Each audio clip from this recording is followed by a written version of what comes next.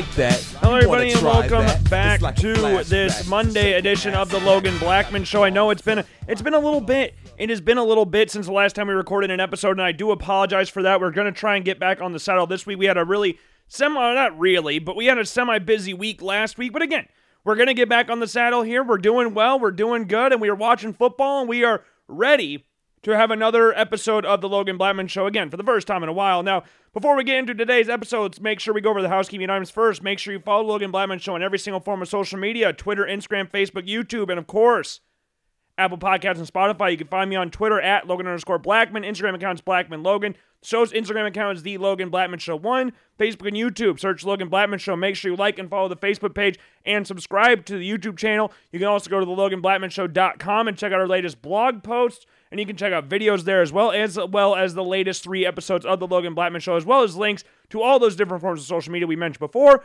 And, of course, the most important thing, make sure you're following and or subscribed to the Apple Podcast and or Spotify accounts.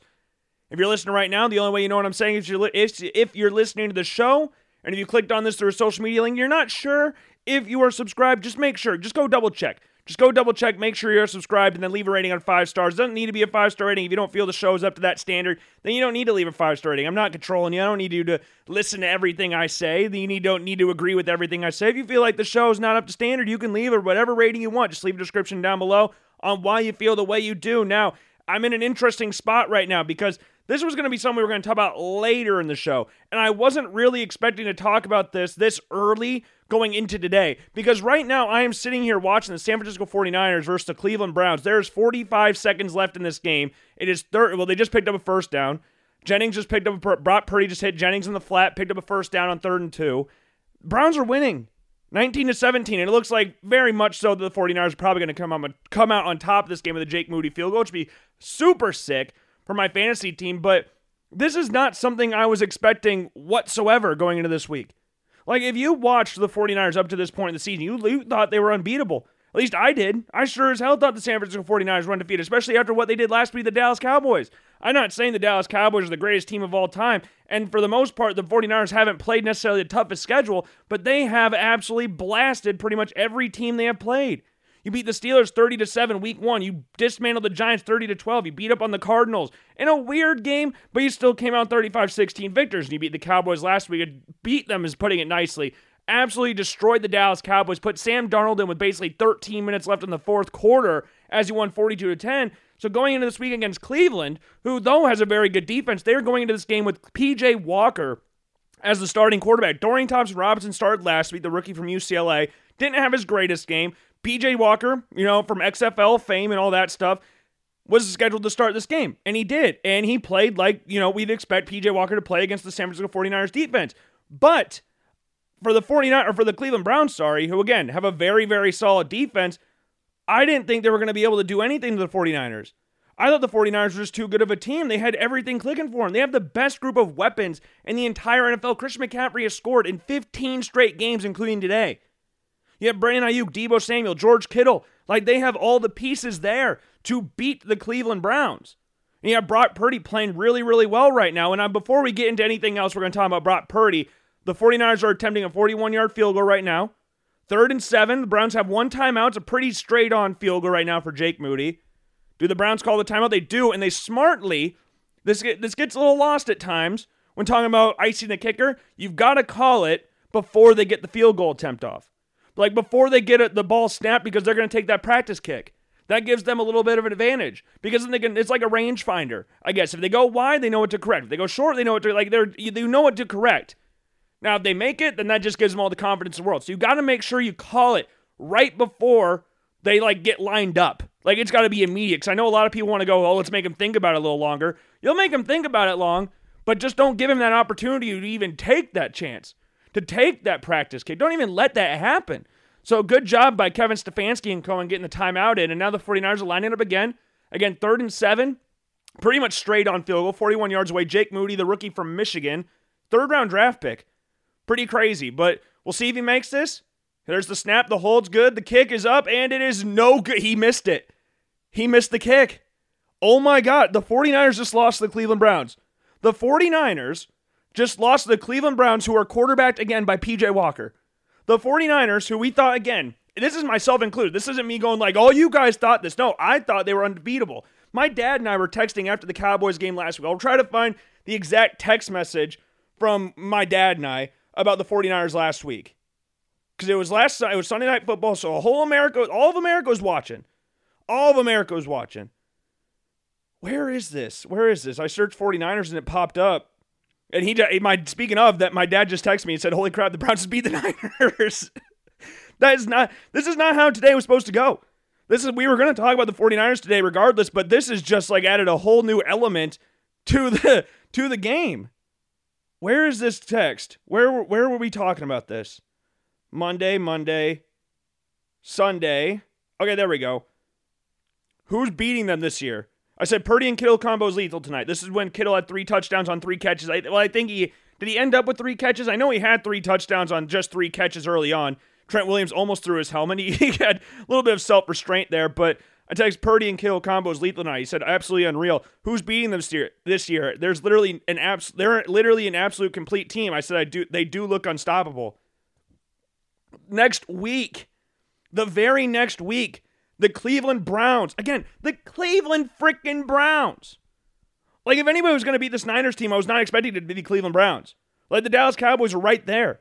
The Cleveland Browns. Again, a P.J. Walker-led Cleveland Browns. Apart from being in the XFL, P.J. Walker has not been that great in the NFL, and he wasn't great in this game either. One of their last drives of the game, he missed Elijah Moore on like more than two or three occasions where he was pretty much wide open. Oh my God. 49ers, first loss in the last 16 regular season games, snaps longest winning streak in team history. You got Trent Williams with Myles Garrett talking at the end of the game. Myles Garrett threw Trent Williams in one of these plays earlier in the game. But wow, the Browns, the Cleveland freaking Browns, without Nick Chubb, without Deshaun Watson, arguably their 2 best offensive players. Well, we know Nick Chubb is, but Deshaun Watson's also in there. Brock Purdy and P.J. Walker shaking hands after an NFL game. I never thought I'd see that. And then not only that, I never thought P.J. Walker would be the one consoling Brock Purdy after the game, given how we've seen Brock Purdy and the 49ers play since they've been together, since he got drafted, the last pick of the draft last year. I almost said a couple years ago, last year.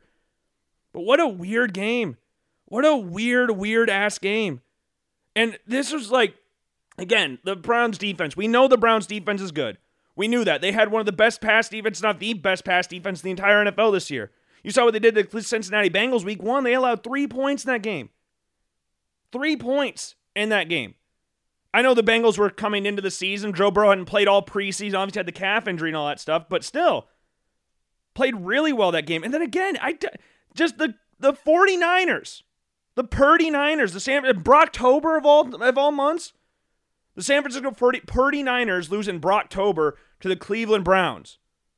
That is insane. That's absolutely insane. And it actually works out like what we were going to tie. It was trying to figure out how we were going to, schedule things up, how we were going to teeter everything on how we were actually going to schedule the show out. And with that game going on right now, and I had to make sure I talked about it a little bit while it was going on, because I wanted to sit back and watch it for a little bit, but I was like, you know what? This last drive of the game, it's going to be a very important time in the game. We'll see if the 49ers can pull it off, or if the Browns will be able to stop them, because they did stop the 49ers in the drive before the Browns took their eventual game-winning field goal. Like, the 49ers ran 4 plays. All of them stopped the clock. Every single one of the plays stopped the clock, which is like the worst way you can do a drive trying to close out a game. Like, Purdy got sacked, and he got intentional grounding to boot with that. Then he threw to Brandon Ayuk, who ran out of bounds, and the next play was an incomplete pass. So you had 3 straight plays that stopped the clock, and they punted away on 4th and 11. That is not how you want to do a drive there. It's just weird play calling, and Jerome Ford led the Cleveland Browns pretty much all the way down the field, and P.J. Walker tried to give the ball away. He tried to force it between like 4 49ers defenders, and I was shocked that it ended up with an interception, but good Lord. What an insane game. Now I got to switch broadcast. I was watching the Bears-Vikings game earlier. We saw Tyson Bagent play. And I don't know if I've said this on the show before, but I do appreciate the Bears waiting until after I was back from Kansas City to bench Peterman or move him all the way to 3rd string. I do very much appreciate that, because though he didn't play in the game against the Kansas City Chiefs when we were there, at least I had the opportunity to, there was a chance he could play.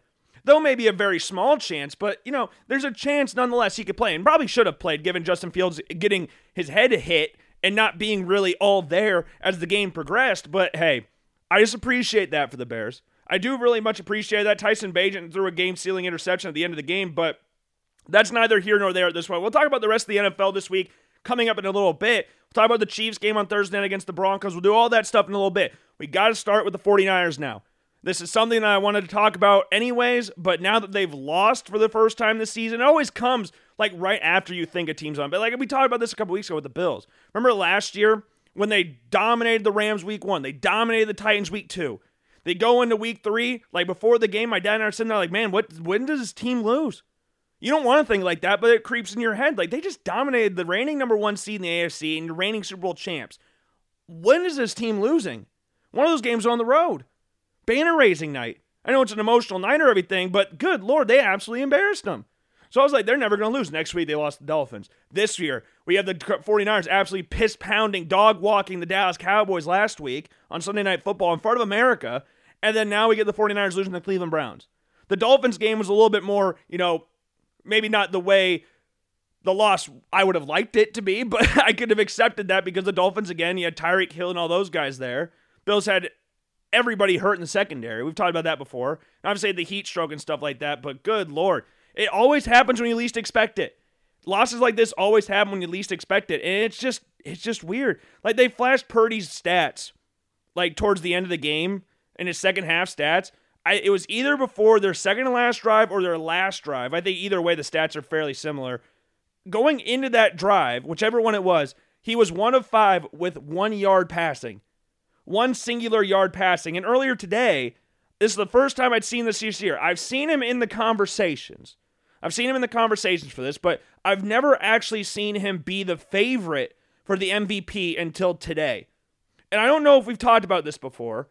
I don't know if I've talked about it with Brady, but I know I've talked with him off the air, like at his house. We were watching the Giants-49ers game. We've talked about it then, and you're sitting there like, he's the number 1 seed for the MVP race. I don't remember, like plus 350 odds or something like that, plus 300 odds.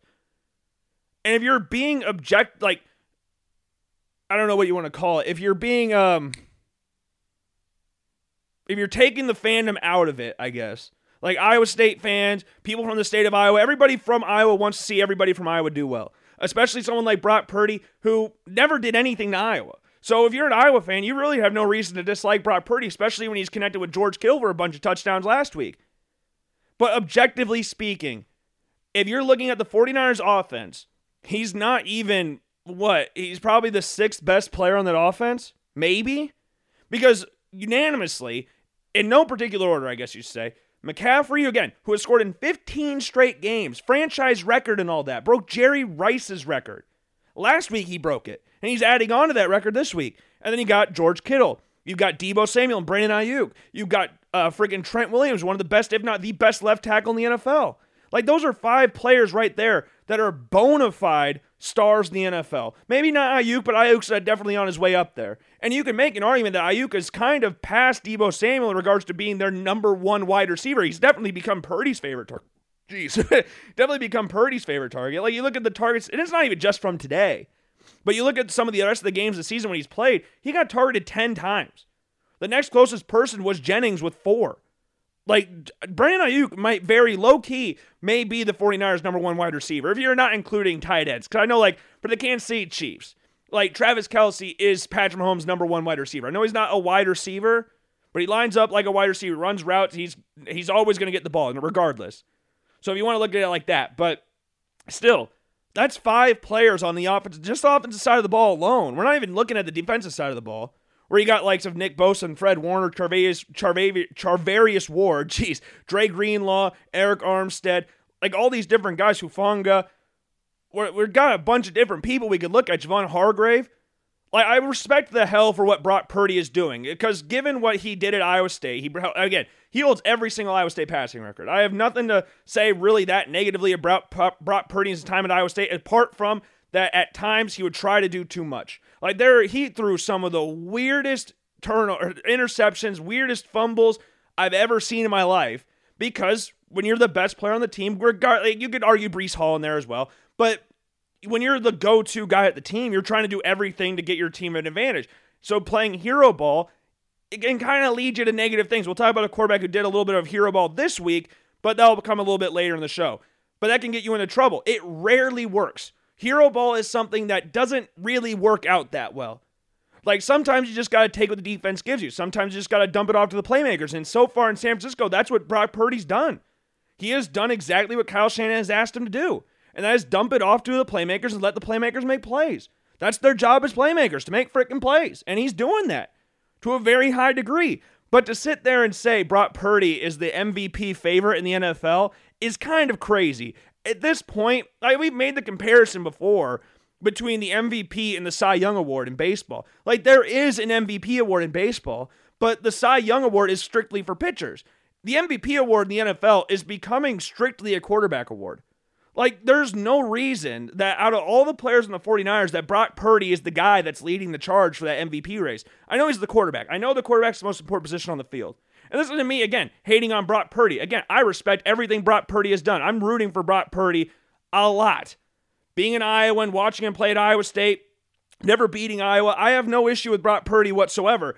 But I do have a little bit of an issue going like, man, McCaffrey is far and away, or at least he was, I haven't checked today, but he was far and away leading the NFL in rushing yards. He has scored in 15 straight games. I know that dates back to last year, but still, he's scored in every game up to this point in the season. That's 6 straight games this season alone. Like, if you're going the MVP of the 49ers right now, it's clearly Christian McCaffrey. But Christian McCaffrey's not even, at least the last time I checked, again, I could be wrong about this, but Christian McCaffrey wasn't even in the top 5 MVP voting. Like, he wasn't even in the top 5 favorites. And I would say Christian McCaffrey is the best player on the 49ers. I don't know if you go looking on the defensive side of the ball, you might think something different. Maybe Warner or Bosa are up there too. But Christian McCaffrey is insane. Like, I always tried to remind people about Christian McCaffrey because he battled so many injuries in Carolina because how much he was used. But that dude's a 1,000 player. Do you know how many 1,000 players there have been in NFL history? Not a lot. Not a lot. Okay? So Christian McCaffrey doing what he did in Carolina for a bad Carolina team is very damn impressive. And when he got injured, everybody kind of forgot who he was. We've held firm on the fact that he's the best running back in the NFL. We have never swayed from that fact, even when he battled a bunch of injuries. We always said, well, when he's healthy, he's the best running back in the NFL. And he's proving that. So if we're going MVP of the league, it might be Christian McCaffrey. If we're being 100% honest, I just know it's not Brock Purdy. I know that. And Brock Purdy, again, the Cleveland Browns have a very good defense. So I don't want to fault him for like playing bad against a good defense. Like, the Cleveland Browns are not a good football team. Their defense is very good. Very good defensively. And Brock Purdy didn't have the greatest game of all time. 12 of 27, 125 yards, 1 touchdown, 1 pick. And again, in the fourth quarter, at the time when it was the second to last or last drive of the game, he had 1 yard passing. And obviously, I don't know what he finished with that drive because he had a few completions that went for big yards to Brandon Ayuk after that, which helped me out in fantasy. I appreciate that, Brock, but I don't know. I like that Brock Purdy's getting attention because it's deserved because he's playing well. But let's pump the brakes on how good Brock Purdy actually is. Let's pump the brakes a little bit. I think he's doing well in the situation that he's in, but if you were to put him on a bad team, would he be able to do this same thing? Would he be able to elevate players around him? That's the big question right now. And we're still early into his career. I'm not saying he can't develop into that, but at this point in time, we're in year 2. I can't sit here and say he's elevating these players because McCaffrey, Kittle, Debo, Ayuk was a first-round draft pick. Like, these are players that had skin in the game before Purdy even got there. Like, they're not some bum players that Purdy's elevating. And I know a lot of people I shouldn't say a lot. Some people have been comparing him to Tom Brady. Like, I saw a clip from Shannon Sharp from a year ago on Undisputed, because now he's on First Take. But on Undisputed, he was like, I haven't seen anything like this since Tom Brady. I want to see Brock Purdy work with the likes of Kenbrell Thompson and Aaron Dobson. I understand Rob Gronkowski was there, but I want to see him work with players like that. Ben-Jarvis Green-Ellis, like those kind of guys, like LeGarrette Blount, like these kind of guys. No Christian McCaffrey, no Debo, no Ayuk, no Kittle. I want to see him with some bad receivers or players that didn't come in and be stars right away. Like, all these guys that he's playing with are bona fide stars in the NFL. They were not raised by Brock Purdy becoming quarterback. Like, I think he is better than Jimmy Garoppolo for the system, but I don't want to sit here like Brock Purdy is up there with the likes of the Mahomes and Allens of the NFL. At least not yet. Again, we're in year 2. I don't want to write this off like he's an ass quarterback. He's definitely not an ass quarterback. He's a good quarterback. But how good is the problem that I see a lot of people having on social media? Like, if we were going through the entire NFL how many quarterbacks would you take above Brock, or which quarterbacks would you take Brock Purdy over in the NFL? I saw Colin Cowherd do this. I didn't watch it on his show, and I don't know what quarterbacks he picked, but I saw a clip on Twitter, and I screenshotted it because I was like, I don't want to go to the clip. I don't want to see what he gets to like sway my opinions about it. And I'm just going to say for their team, like if we look at Brock Purdy and compare him to, I don't know, just some other quarterback, a quarterback that's not on a good team. If I think they would be better on the 49ers, that's irrelevant. That's irrelevant. It's just on how good they are right now. So like the weird one with this is Mac Jones. That's the weird one for me. Because I did see Rex Ryan talk about that on ESPN. Mac Jones would be better for the 49ers than Purdy. And objectively speaking, Mac Jones has more tools in the toolbox, and it's not a lot. Mac Jones is not a really physically gifted quarterback. Neither is Brock Purdy. So it's not like we're saying that Mac Jones is this insanely better quarterback, but I do think he's got more in the toolbox than Purdy does. And this is why Shanahan, when I say he, wanted Mac Jones in the 2021 draft. John Lynch wanted Trey Lance. Kyle Shanahan wanted freaking Mac Jones. They originally tried to trade him to get Zach Wilson. I don't know if you guys remember that. They made the trade at BYU's Pro Day. Like, they were trying to get Zach Wilson originally, but then once word got out that the Jets were taking him, they were like, switched their attention to Mac Jones. That was the common trend up until that point, was that they were taking Mac Jones. But it was everybody else wanted Trey Lance. It was just convincing Kyle Shanahan. Now Kyle Shanahan's got his guy. And Brock Purdy, he's a guy that will dish the ball off to the playmakers. He'll make plays for the playmakers. He's not going to do anything special. He's not going to necessarily elevate, but that's not what Kyle Shanahan wants or needs. He doesn't need a guy like that.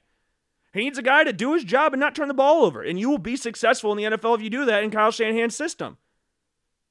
Trey Lance could have elevated that if given the right opportunities, but he didn't seize it, and he got hurt. Shit happens. Like, you can lose your job, whether it's fair or not, you can lose your job in the NFL for injuries like that.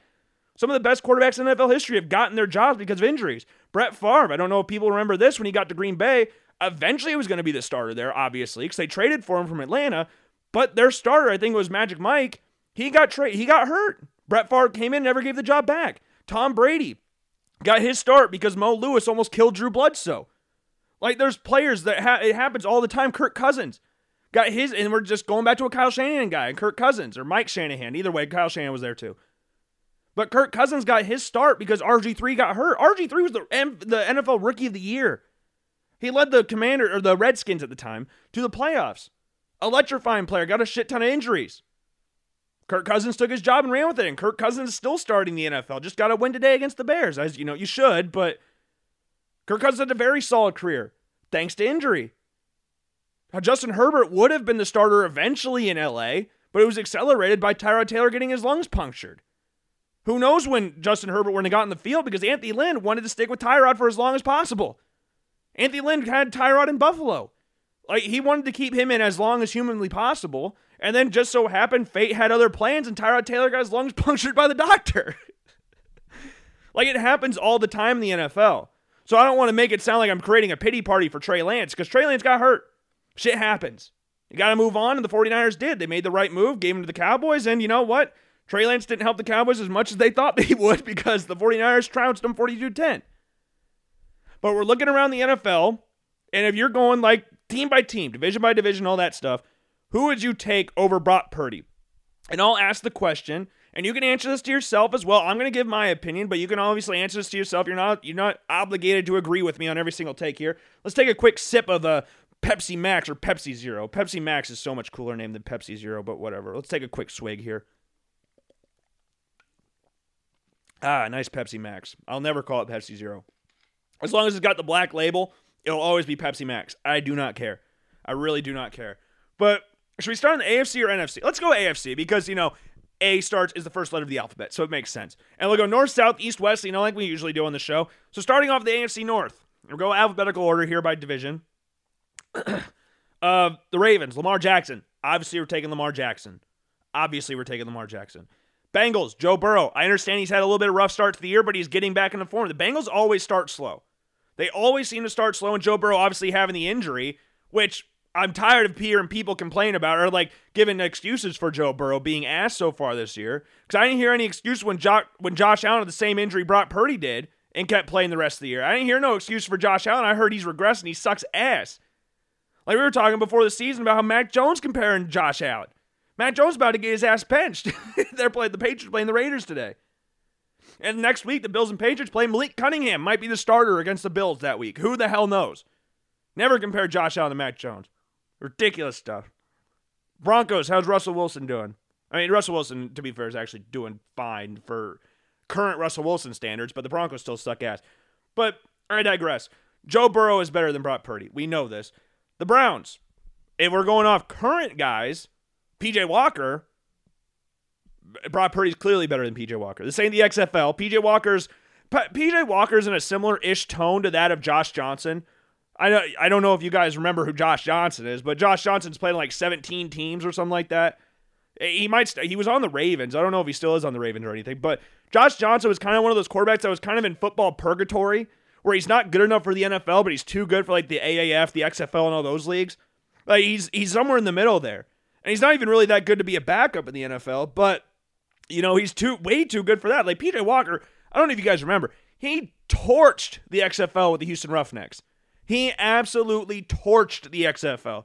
Went up to Carolina. I think he had the longest throw of the season last year, or 2 years ago, however long ago it was. He had like a 67-yard throw. It was that touchdown pass to DJ Moore when he took off his helmet and they ended up missing the extra point because of the 15-yard penalty. Remember that game? I don't remember who it was against, but if we're going off P.J. Walker, if we're going off today, I understand P.J. Walker got the dub. I would not take P.J. Walker over Brock Purdy. I'm not stupid. Deshaun Watson? Like, if we're talking about peak Deshaun Watson, obviously we're taking Deshaun Watson over Brock Purdy. If we're talking peak, because peak Deshaun Watson's a top 5 quarterback in the NFL. And I know I can hear you already. Some people out there would even say that Brock Purdy's a top 5 quarterback in the NFL currently. So I understand where people are coming from with that. But peak Deshaun Watson, I think, is better than Brock Purdy. But right now, Deshaun Watson, that's a different story. If we're going like right here and now, I would probably take Brock Purdy over Deshaun Watson. Right here and now. But Deshaun Watson's skill set is so much higher than Brock Purdy's. And we're just talking about on the field. Do not go off the field. We're strictly talking on the football field for Deshaun Watson and Brock Purdy. So don't even go there. But yeah, I would right now, I would take Brock Purdy. Right now. Steelers, Kenny Pickett, same draft class. I think Kenny Pickett is a good quarterback in a shit-ass system. And it's really funny. Like the Pittsburgh Steelers and the Iowa Hawkeyes had the exact same uniforms. Both teams despise their offensive coordinators. Canada, Ferentz, Brian, they are absolutely loathed by their teams. And we'll talk about Iowa football here in a little bit because they just had a win against Wisconsin yesterday. We had a big day here in the Big 2 schools in the state of Iowa. One of the teams in the Big 3 schools didn't have the greatest day, but we'll talk about that in a little bit. But like going into the draft, obviously I would have taken Kenny Pickett over him. I think Kenny Pickett's got a higher ceiling if the Steelers can figure out their shit on offense. Najee Harris, I don't know what the hell happened to him. What happened to Najee? Who is this guy playing running back for the Pittsburgh Steelers? That's not Najee Harris. I watched Najee Harris hurdle people at Alabama. Najee Harris couldn't hurdle an ant in the NFL. Good Lord, especially these past couple years, especially this year. Like, he looks so slow. It's so odd. I did not expect, like, this reminds me so much. I was actually talking about this last week. The situation in Pittsburgh, because they got Warren there. It kind of reminds me of the Chargers situation a few years ago when they had Melvin Gordon and Austin Eckler. You have this no-name guy named Austin Eckler from this tiny-ass school. Now, Warren went to Oklahoma State, but he went to a few other schools. They're not necessarily the biggest out there. And he's not anybody compared to freaking Najee Harris.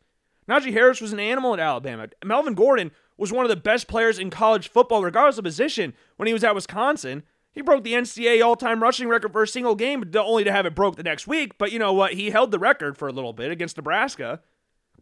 Ran for 200 yards against Iowa. I was at that game. Like, I don't know.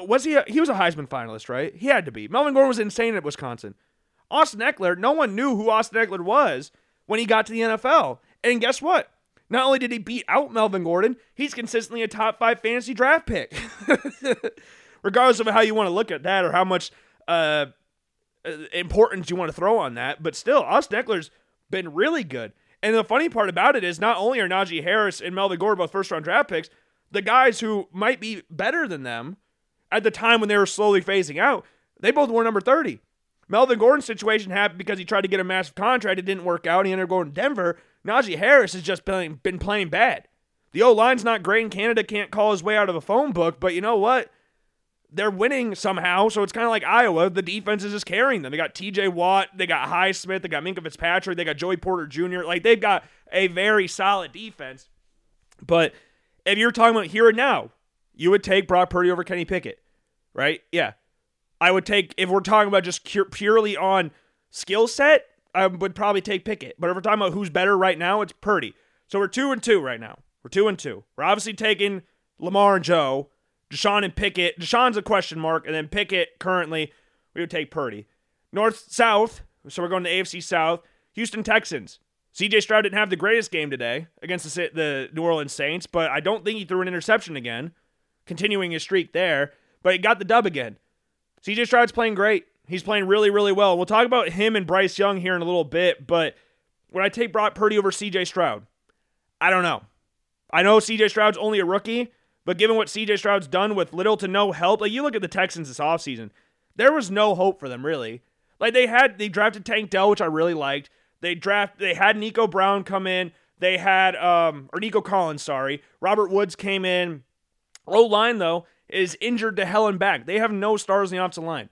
You got a new head coach that I really, really liked in D'Amico Ryans. So, like, were pieces, but nothing really to say, yeah, this team's going to be actually solid this year. And not only that, maybe compete for a division title, but this division's so bad that it's not actually that surprising. But when you look at how bad they beat up on the Jacksonville Jaguars a couple weeks ago, yeah, it's kind of surprising. I would probably actually lean towards, God, that one's close. That one's very close. I like CJ Stroud a lot. We've defended CJ Stroud a lot on this show. That show, actually, where we talked about that random Twitter account we found like a couple years ago when CJ Stroud's first year at Ohio State. Remember that show we did where we just went on this guy's Twitter account? He just bashed CJ Stroud every single tweet. Like, that show popped up in my memories a couple of weeks ago. Or maybe a week ago. It just popped up, but that one's close. And then the Colts, like Gardner Minshew. Anthony Richardson's going to potentially have season-ending surgery. So, this Colts starter is Gardner Minshew. I would take Purdy over Minshew. Trevor Lawrence, I would take Trevor Lawrence over Purdy. Ryan Tannehill, never been a Tannehill fan.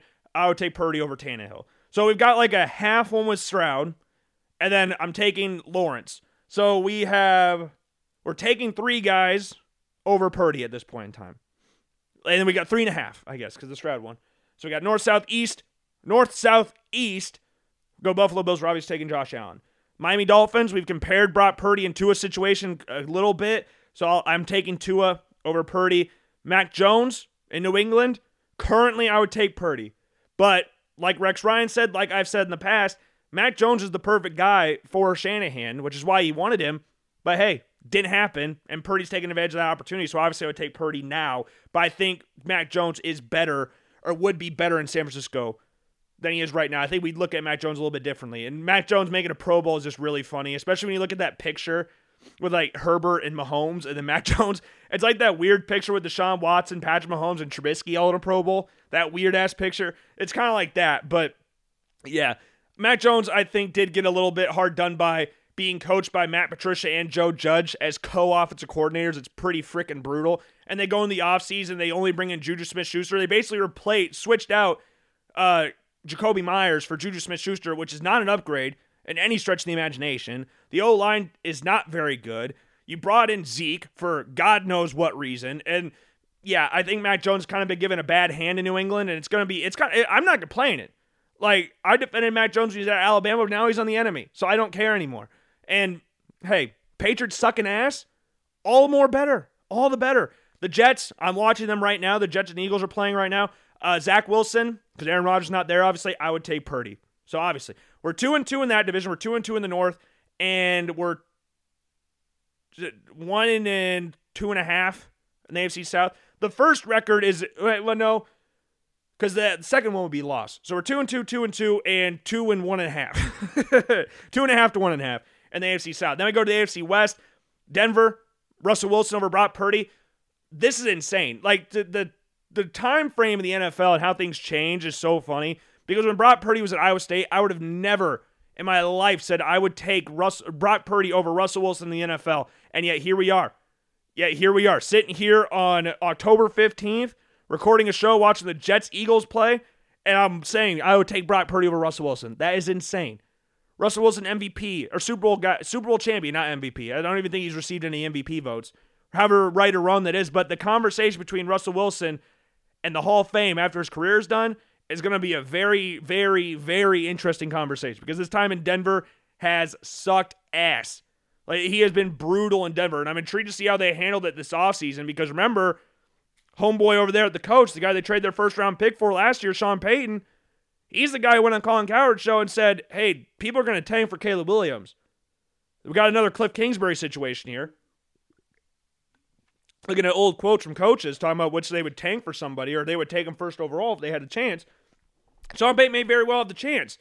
But it looks like the Bears will probably have that. But not because of the Bears, because of the freaking Panthers. But we'll talk about them in a little bit. Chiefs are obviously taking Mahomes. Raiders, Garoppolo, Purdy. I mean, that decision's already been made for us, hasn't it? The 49ers pretty much made that decision. We're going to go Purdy. And Chargers, Herbert over Purdy. So we're like half and half for the AFC. We're split right down the middle. We're 8-8 pretty much. We could go 9-7 with the Houston Texans pick, but that one's interesting. The CJ Stroud thing's interesting. Purdy obviously has more skin in the game, and CJ Stroud's only played, 6 games, or 5 games. I don't know if they've had their bye yet or not. But, I don't know. For the sake of argument, we'll take Purdy over Stroud. Just for the sake of argument. So we're 9-7 right now in favor of Purdy. Right? Yeah, 9-7. Moving to the NFC. NFC North. Justin Fields over Purdy. Would I take Justin Fields over Purdy? So this is where the situation gets a little tricky because no, I would take Justin Fields over Purdy. Yeah, I think I would probably take Fields over Purdy, right? Yeah, that one's close. Justin Fields has had his moments in the NFL, but Purdy's played a lot more consistently than him. So I would lean Justin Fields. Jared Goff. Right now, I would take Jared Goff. Right now, I think Jared Goff's been awesome in Detroit. Absolutely awesome. Jordan Love in Green Bay, taking Purdy. Kirk Cousins, older. This is the interesting one because Kirk Cousins is a lot older than Brock Purdy. And there has been conversations of the 49ers wanting to trade for Kirk Cousins, at least last year. We'll see how realistic that gets this offseason, but it doesn't really look great right now, given Purdy's the MVP favorite. But when I take Purdy over Cousins, I'd probably take Cousins over Purdy, right? Yeah. So we're only taking Purdy over Love. It looks like that might be a little harsh, but that's probably how it is. NFC South, Falcons, don't even need to think twice. Ritter might be the worst quarterback in the NFL.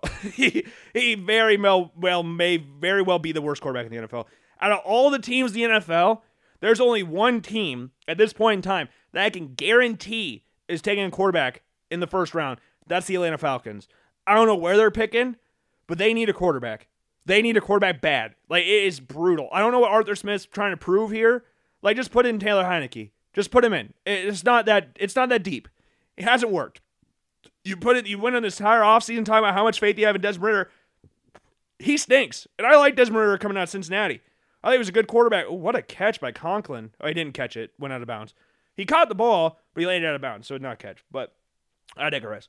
Yeah, Purdy over Ridder. Panthers. See, the rookie conversation gets a little interesting. Bryce Young. Would I take Purdy over Bryce Young? Currently, yes. But normally I would take Bryce Young over Purdy. But off current form, you have to take Purdy. Derek Carr, we're taking Purdy. Baker Mayfield, we're taking Purdy. I'm not a big Baker Mayfield fan. So, if it wasn't for, like, if I was starting a team, that'd be interesting. The Bryce Young, that number 1 pick versus Mr. Relevant. I never thought we'd be having this conversation. So, like, even when Brock Purdy was at Iowa State, we talked about Bryce Young when he transferred to Alabama or committed to Bama. Like, we have talked about Bryce Young a lot on this show. I would wager that we have spent more time talking about Bryce Young than most every quarterback that has played in college football or the NFL since we started this show. Like, we literally talked about Bryce Young when he's at Mater Day. Like, he was originally committed to USC. I don't know if people remember that. He decommitted and then ended up enrolling in Alabama and sit behind Mac Jones. When COVID first hit, we were talking about the whole Alabama quarterback situation of Bryce Young was going to beat out Mac Jones. We talked about that entire offseason that Bryce Young is more talented than Jones, but Jones didn't do anything to lose the job. It was kind of a situation like Georgia with Jake Fromm versus Justin Fields. Jake Fromm led the team to the national championship game. But Justin Fields is obviously a better quarterback than Jake Fromm, but Kirby Smart, he didn't need it. If Jake Fromm doesn't lose the job, you're not going to bench a guy that just went to the national championship game. Unless he loses it. If he loses it, then that's a different story. Like Kelly Bryant lost his job to Trevor Lawrence. So it was kind of one of those situations. He didn't do anything to lose it. Justin Fields transfers, and the rest is history. Mac Jones didn't do anything to lose it, became a Heisman finalist, won a national championship. So the rest is history. So ended up being a first-round draft pick because of it. But, yeah, that division's a near sweep. The Panthers one's just interesting. I would take Purdy right now. So that one's just a sweep. We'll go with sweep there. NFC East. Starting off interesting. Dak Prescott. I would probably take Purdy. At this point, then Dak. Remember this offseason, Dak was talking about he's not throwing a bunch of interceptions this year. He's throwing a lot of interceptions right now. At least last time I checked. Could be wrong about that. That quote was popping up again this past weekend. Or that last weekend, I'm sorry. It's just funny how it all works out. It's funny. Where is he at? He's only thrown 4, but he only has 5 touchdowns this year. Not Russell Wilson, 12 touchdowns, 4 picks. Oh, you don't say, Russ. You don't say. Goodness gracious. I don't agree with everybody on social media saying Dak Prescott's ass. I do not agree with that at all. Like I saw Shady McCoy talking about Dante Whitner. So 2 Bills legends talking about Dak Prescott being ass. I don't necessarily agree with that, but I would take Purdy over him. Daniel Jones, this is one of those situations I think Daniel Jones would be much better in San Francisco than Purdy. I think Daniel Jones' skill set's very impressive. We've always defended Daniel Jones in this show because of the fact that he's got everything you're looking for. He's got the size, he's got the arm, he's got the athleticism, but the Giants' O-line is booty cheeks, and that's putting it lightly. And right now, Daniel Jones has 2 touchdown passes and 6 interceptions. He's getting hit like every single play. Daniel Jones has been sacked 28 times. Sam Howell's the only quarterback that's been sacked more times this year. 28 times. That is insane. That is crazy. For a team that likes to run their quarterback and have a solid running game in Dable, that is insane. He's been sacked 28 times. I think if Daniel Jones had time to throw and do anything, he could be a very solid quarterback. They could be another team that's looking for. I shouldn't say that. Just sign him to a contract. I try to forget that contract exists, but I would take Purdy over Jones. Jalen, we're taking Jalen. Sam Howell, we're taking Purdy. So we're taking Purdy 3 out of the 4 times that division. NFC West. So in the NFC, we're looking at Purdy more times than not. And that's fair because the AFC is a very stacked conference of quarterbacks. We knew this going into the season. NFC West, Josh Dobbs. I love Josh Dobbs, the astrophysicist major from Tennessee. Love him. But yeah, I'm taking he was my background in high school. On my iPad when he was at Tennessee, he was my background. So I love myself some Josh Dobbs. We're taking Purdy. Matt Stafford. This is a weird one. Currently, I would take Purdy.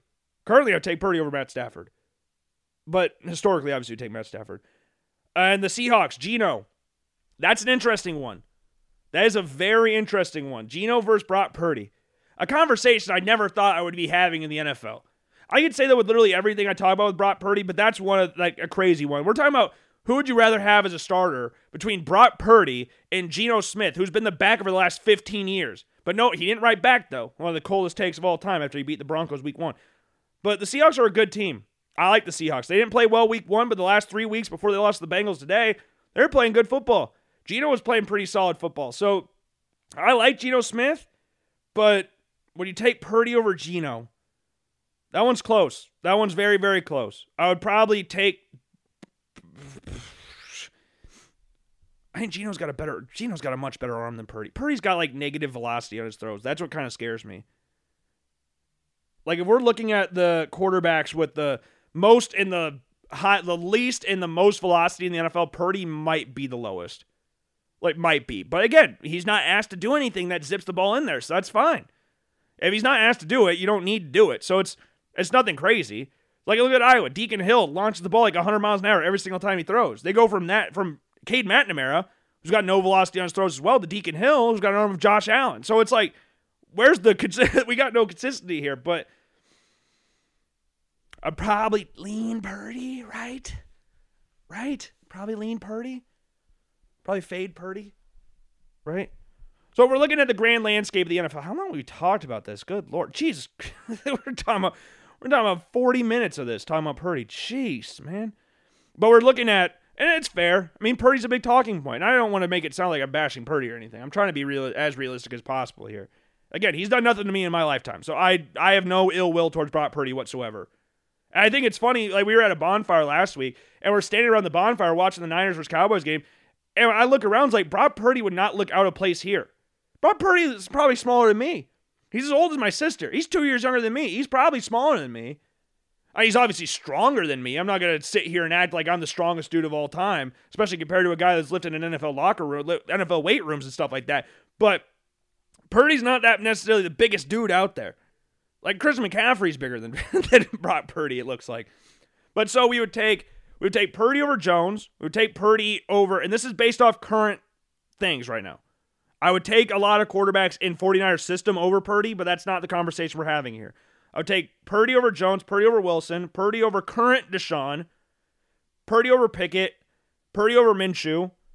Okay, so we're at 5. Purdy over Tannehill.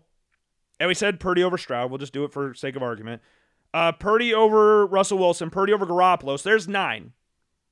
There's 9 quarterbacks we would take over Purdy. So that's 9 of 7 again. Or 9 of 16 in the AFC. And then the NFC, we take Purdy over Dak. So there's 10 quarterbacks right there. We would take Purdy over Daniel Jones. We would take Purdy over Sam Howell. We would take Purdy over Jordan Love, Ritter, Bryce Young. That's 15. We take Purdy over Derek Carr, Baker Mayfield, Josh Dobbs, Matt Stafford. So that's 19 quarterbacks we would take Purdy over. So right now, hold on, I'm not trying to do it. I can do it. Do not insult me. I'm going to do the math here So we were ranking quarterbacks. Purdy would be 13, which is coincidental because that's his number, and I think that's fair. And then you can put him at 12 because that argument with Gino, that's the interesting one. I'll put him at 12 or 13 for best quarterback in the NFL at current form. I think that's fair. I don't think that's anything like really bad. Like, you're one of the top half quarterbacks in the NFL for a team that's arguably the best team in football. Like, every team loses. There's been one team to ever go undefeated throughout a season. That's the Miami Dolphins in 72. The New England Patriots almost did it. Didn't end up doing it. The Panthers went 15-1. The Vikings have gone 15-1 before with Randall Cunningham and all those guys. There has been one ever perfect team of all time. So every team loses. Every pitcher is going to give up a home run at some point. The greatest pitchers of all time have all given up home runs. Like, it's going to happen. So I don't want to mark this off like they lost the Browns, now they're no longer the best team in football. Because even if the Eagles beat the Jets like they should, I still think the 49ers are a better team than the Eagles.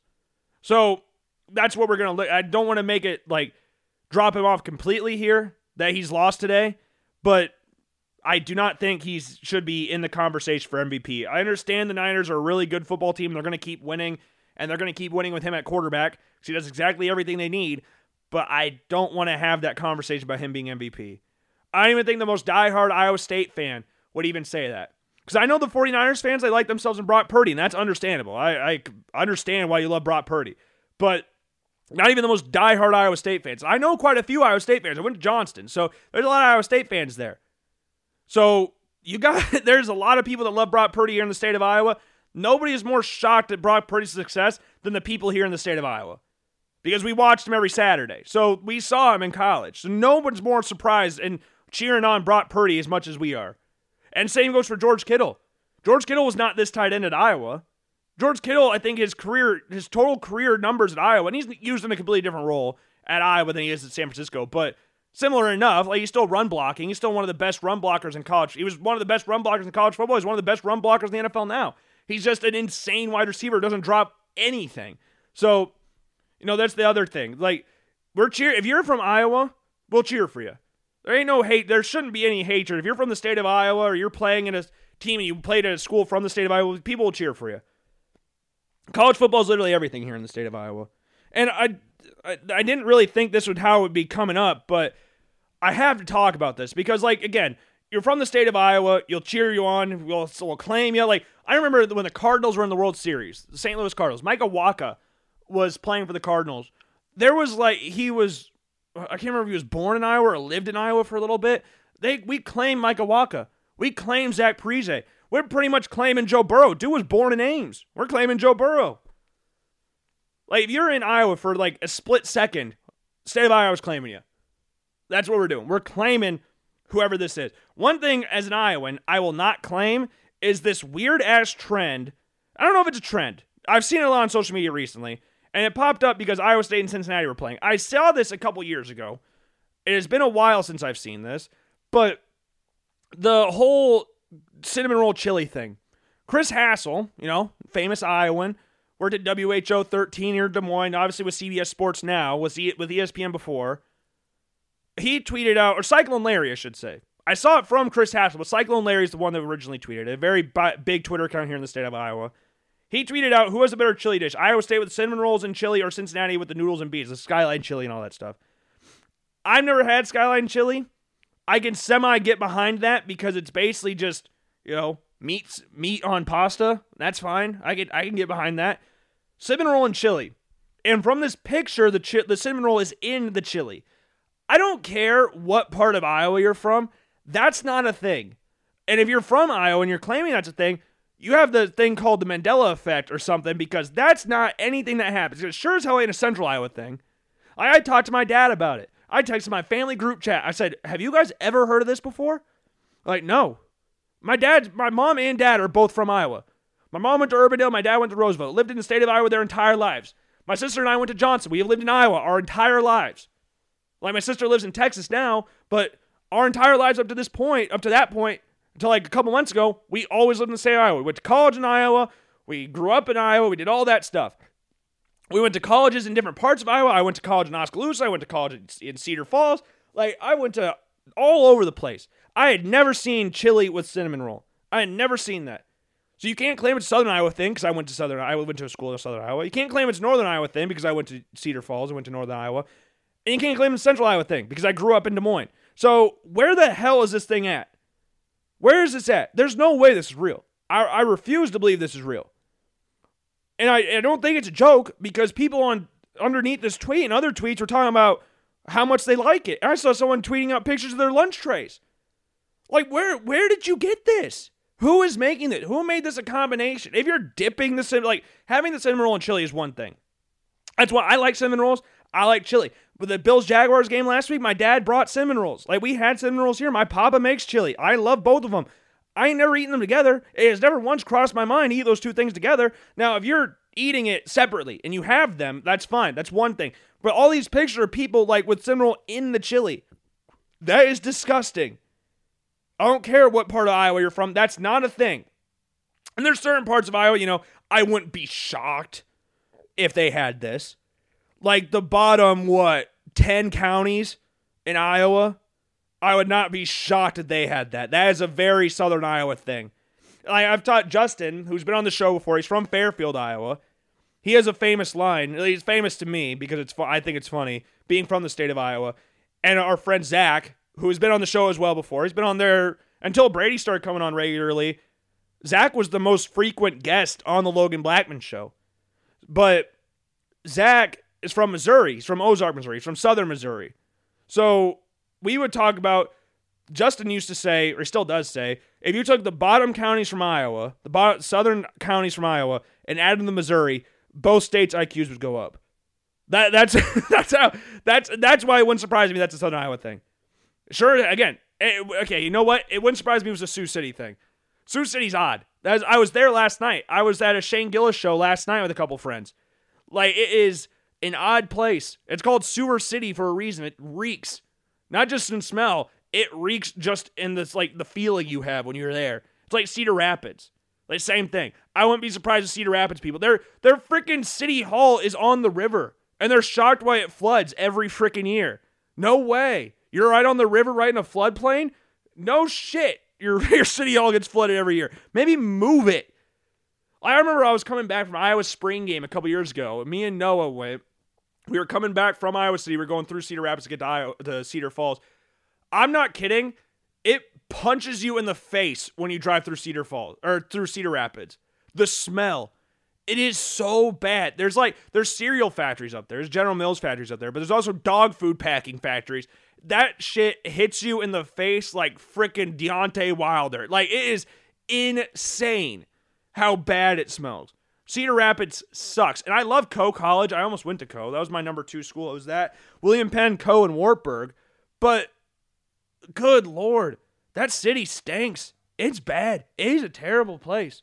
I don't like. The only good thing that ever came from Cedar Rapids is that Hillary Clinton clip where she says, "I'm just chilling in Cedar Rapids." That's literally it. There ain't nothing else that's come from Cedar Rapids, or everybody's like, that's a good thing.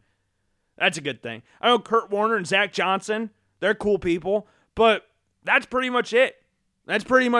So, yeah, it wouldn't surprise me there either. Marshalltown, Fort Dodge, those are places I would expect this abomination from. But if they're telling you it's an Iowa thing and they're from those places, it don't count, okay? It do not count. I've seen that it popped up everywhere like a week ago, right before this Iowa State-Cincinnati game. And I saw people tweeting out pictures of a trophy for it. Like, and look at that. Barstool, Iowa, they put out a poll and said, Iowans, have you ever had cinnamon roll with chili? Cinnamon roll with chili. It's not cinnamon roll and chili. It's cinnamon roll with chili. 48% out of 3,000 votes. When this was like right as the poll started too, I already had 3,000 votes. 48% said yes. Bullshit. And so 18% what the hell is that? Well, I guess if you combine what the hell is that and no, I think that's pretty much the same category. Then that category is obviously winning. But still, 52% is not enough. We need more.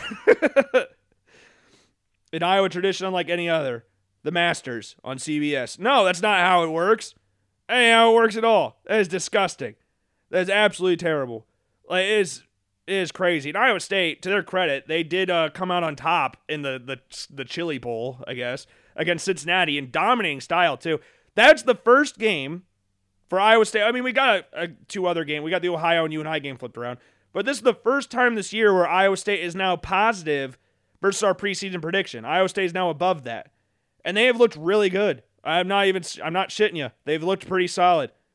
And it's not against the greatest teams of all time. Let's not kid ourselves here. But I had them losing to TCU. I had them beating Cincinnati. Did I have them beating Cincinnati? I don't think I did. I don't remember. I know we had them going 4-8, but they're already at 4 wins. They're above 500. I didn't know if that was really something that was feasible to this season. But the UNI and Ohio games we had flipped around, but we did discuss the possibility of them losing to Ohio. But to be fair to me, we did talk about that there's just a bunch of question marks. And Rocco Becht is a better quarterback, ironically, than Hunter Dekkers. He's just better, and that is crazy to think about. Like, no, there was not a lot of Iowa State fans that really liked Hunter Dekkers anyway, so I don't think there were a lot of people like shedding tears when Hunter Dekkers wasn't on the team anymore. But I think there was that fear that we don't know who our quarterback is. Neither one of our quarterbacks really have any playing time. J.J. Cole's a true freshman, and Rocco Becht played 2 games? Not putting any meaningful snaps in, so it's kind of a worry. You don't have any real run game. Your offensive line stinks. You've got question marks at wide receiver, though Jalen Knoll has played really, really well this year. And you got the transfer from Eastern Kentucky, as well this offseason. Hanako is out as well. So you had a bunch of question marks, but Iowa State's playing well. They're playing really good. They're putting up a lot of points. We talk about the game against Oklahoma. They scored 20 points. They had a pick six on this. It was the second play of the game. They still managed to drop 20 points on them. They were in it the first half, and then Oklahoma woke up and was like, we're not going to play this game anymore. And they beat TCU in the Jack Trice game and by double digits. They beat Cincinnati by double digits on the road. They're playing well. Rocco Becht's playing good. He's not playing amazing, but he's playing good. The run game's working. We obviously know, again, one thing we didn't have question marks going into the season about was the defense. Everybody knew the defense was going to be good. And Jeremiah Cooper, every time I'm talking to Brady or his fiance about this, I feel like Jeremiah Cooper has a pick every single freaking game, and he's leading the nation in interceptions this year. At least he was. I think he has 5 interceptions on the season. Jeremiah Cooper has an interception, I feel like, every single game they play. And TJ Tampa, one of the better corners in college football, big physical corner, he's had a really good season as well. The defense, no one really had questions about the defense side of the ball for Iowa State. There are no questions there. It was all coming from the offensive side of the ball. But the offense, after those first couple weeks, obviously the UNI game was an anomaly in those first 3 weeks because it was UNI. A lot of this game was played on shorter field because you had the picks, you had the interceptions, you had the punt return. A lot of that was played in plus territory, so you didn't really get to see a full grasp of what the offense was. In the Iowa game, they sucked on the outside side of the ball. They had that weird 8-minute drive where they were running up to the line, or not even running, they were walking the line of scrimmage, snap at the ball with 2 seconds left in the play clock. You had that weird game. You had the weird game against Ohio, which ended 10-7. Whether you want to acknowledge that as a 10-7 game, that's another thing. But they played, as the season progressed, they had that really good game against Oklahoma State. Saw the potential there. You had a solid outing against Oklahoma, which is insane to think about saying that they lost by 30 points, but they had a solid outing in that game. And you look at the games against TCU, you look at the game against Cincinnati, they played solidly. And they got a bye week coming up this week. Going to the bye week, winning 3 of your last 4 games and dropping 20 points and playing semi-close to Oklahoma in the first half, that's pretty good. And they're going against a Baylor team that's not very good, sitting at 2-4 in the season. Like, hey, it could be a fun game. And the offense is going to keep getting better because you got a first-year offensive coordinator in Nate Scheelhaus. You got Rocco Beckton's first year as a starter, so it's just going to keep improving as the season progresses. It wasn't going to be pretty to start off, but hey, it's getting better. It's getting better, and that's all you can really ask for right now. Like Iowa State, given the rest of their schedule, like Texas is going to be an insanely tough game. We know that.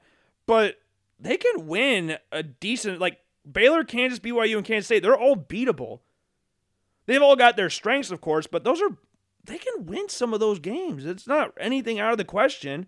They could beat Texas. I talked about this in the preview where they always have one game a year where they beat a team that they have no business in beating.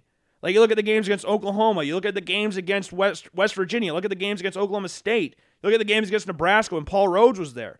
You look at some of the games against Iowa. Like the year after the Capital One Bowl game where Drew Tate hit Warren Holloway, Iowa State came out and beat Iowa 27-3 or 24-3.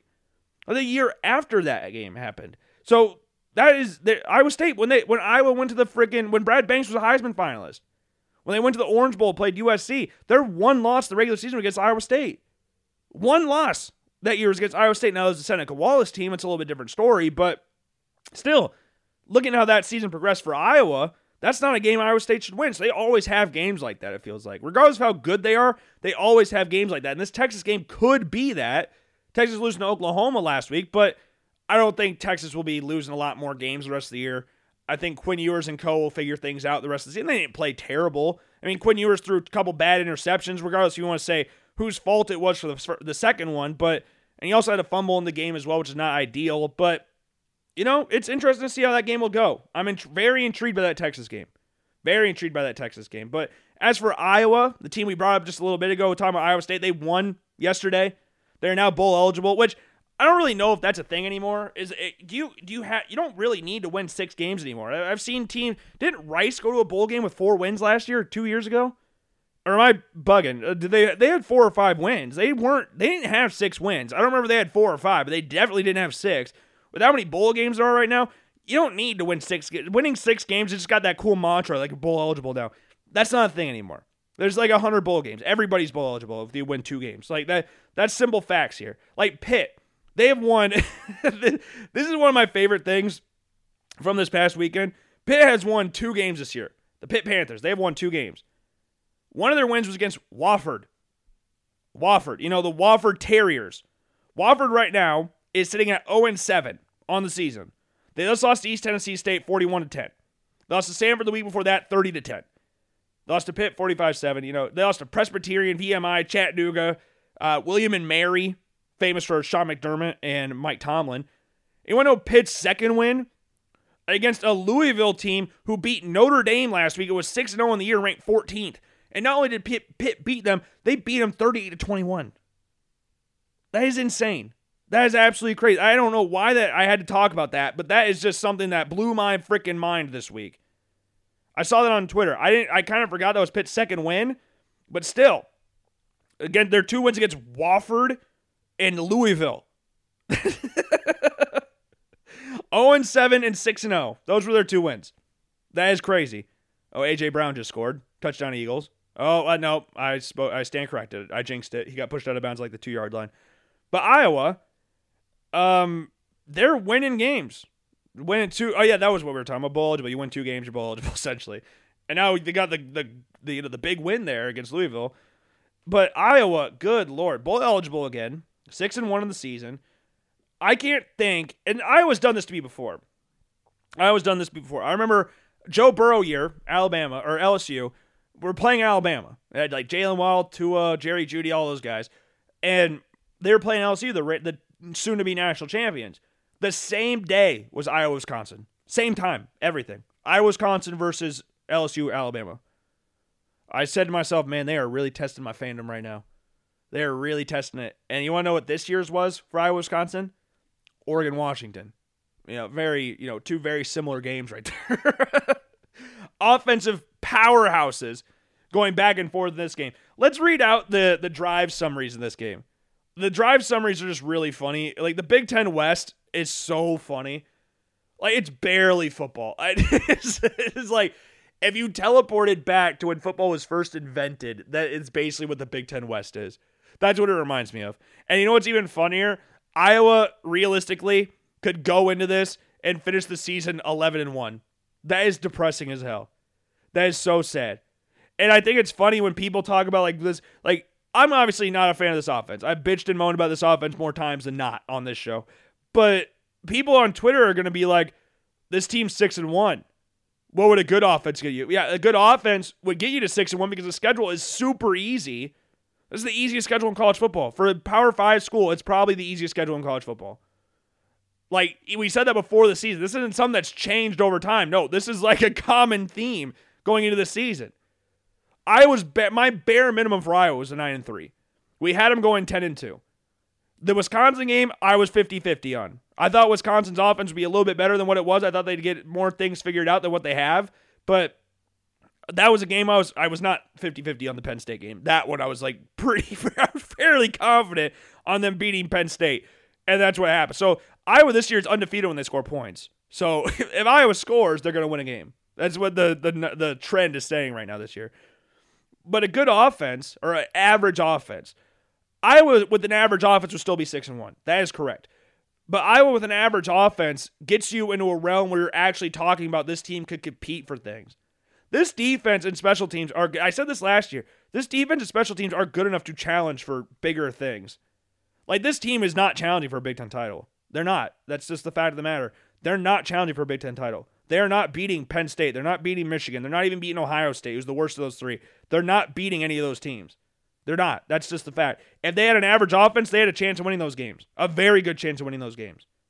Iowa's defense and special teams are that good. Their offense is just that bad.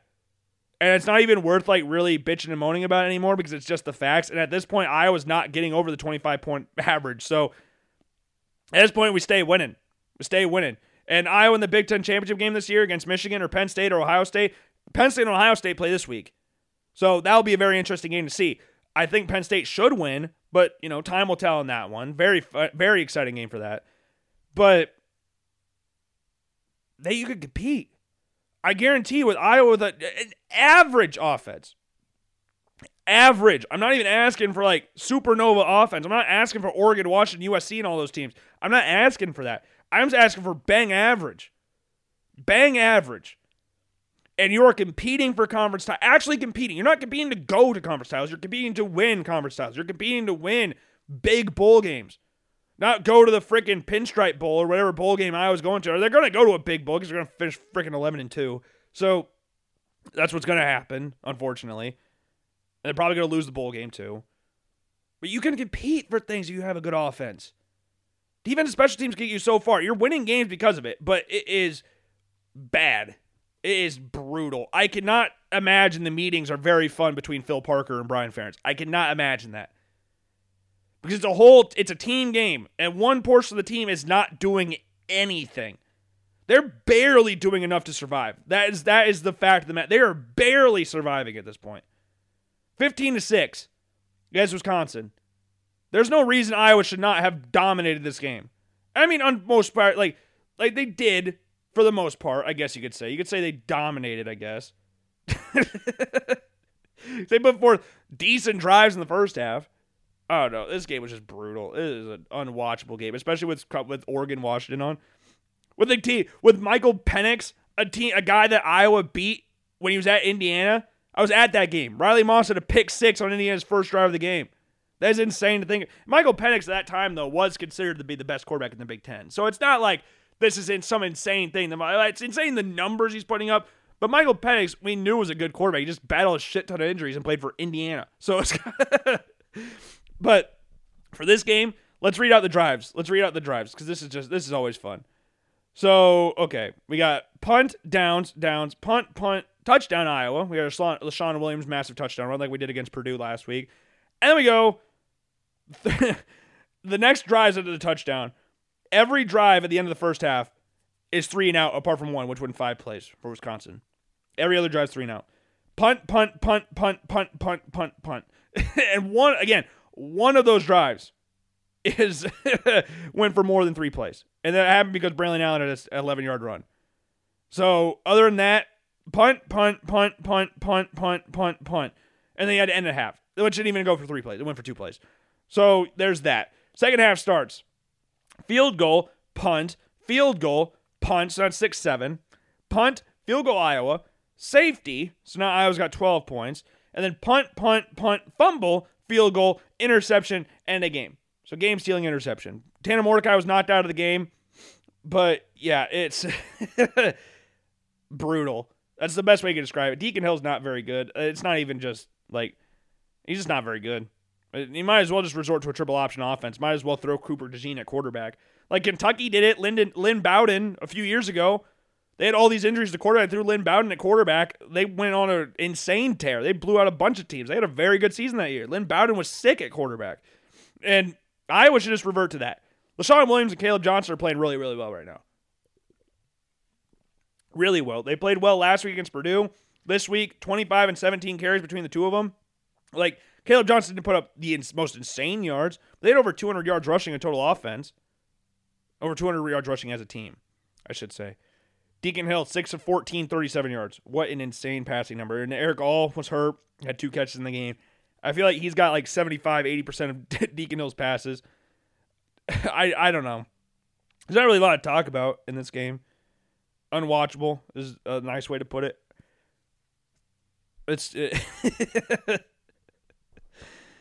Oh my God, Iowa football, and that's the thing. They're gonna finish the rest of the season 11-1, and they're gonna get absolutely dick stomped by Michigan, Penn State, or Ohio State in the Big Ten championship game. It looks like Michigan right now. Michigan's looking really, really good. They're getting better as the season progresses.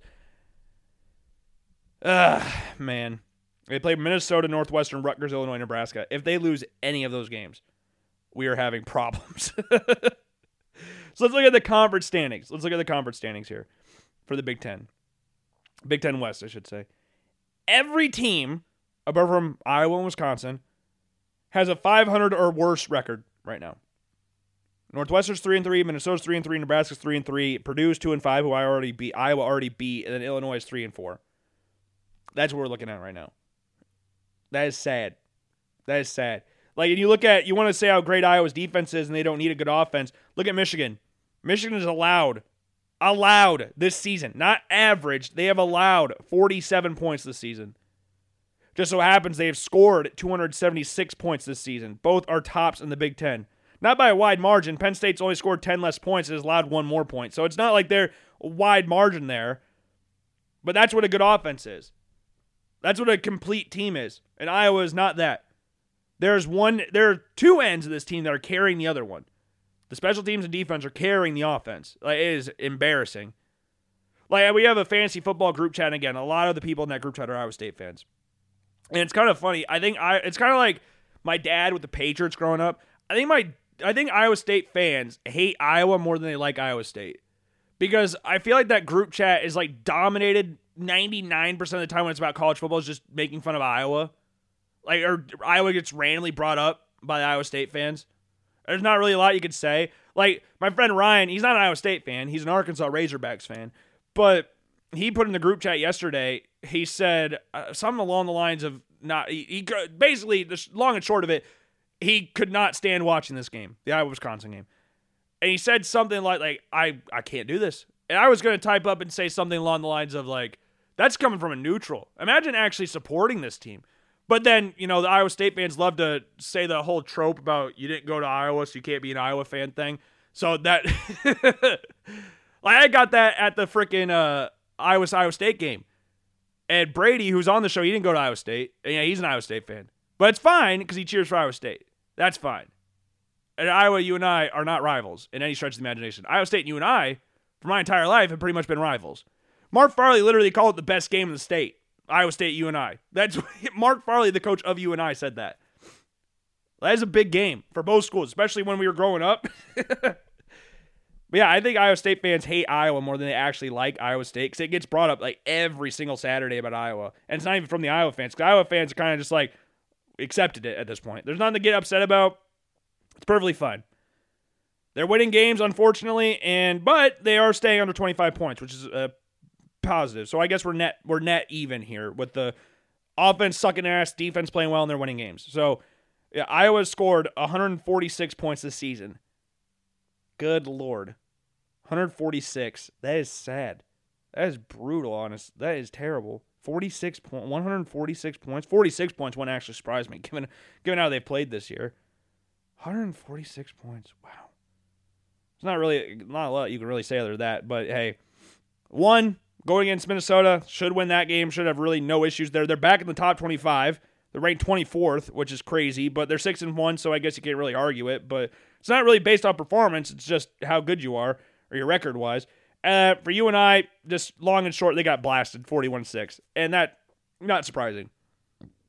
South Dakota State's by far the best team in the FCS. You and I usually play South Dakota State really well, but they brought back everybody. They won a national championship last year. They brought back everybody.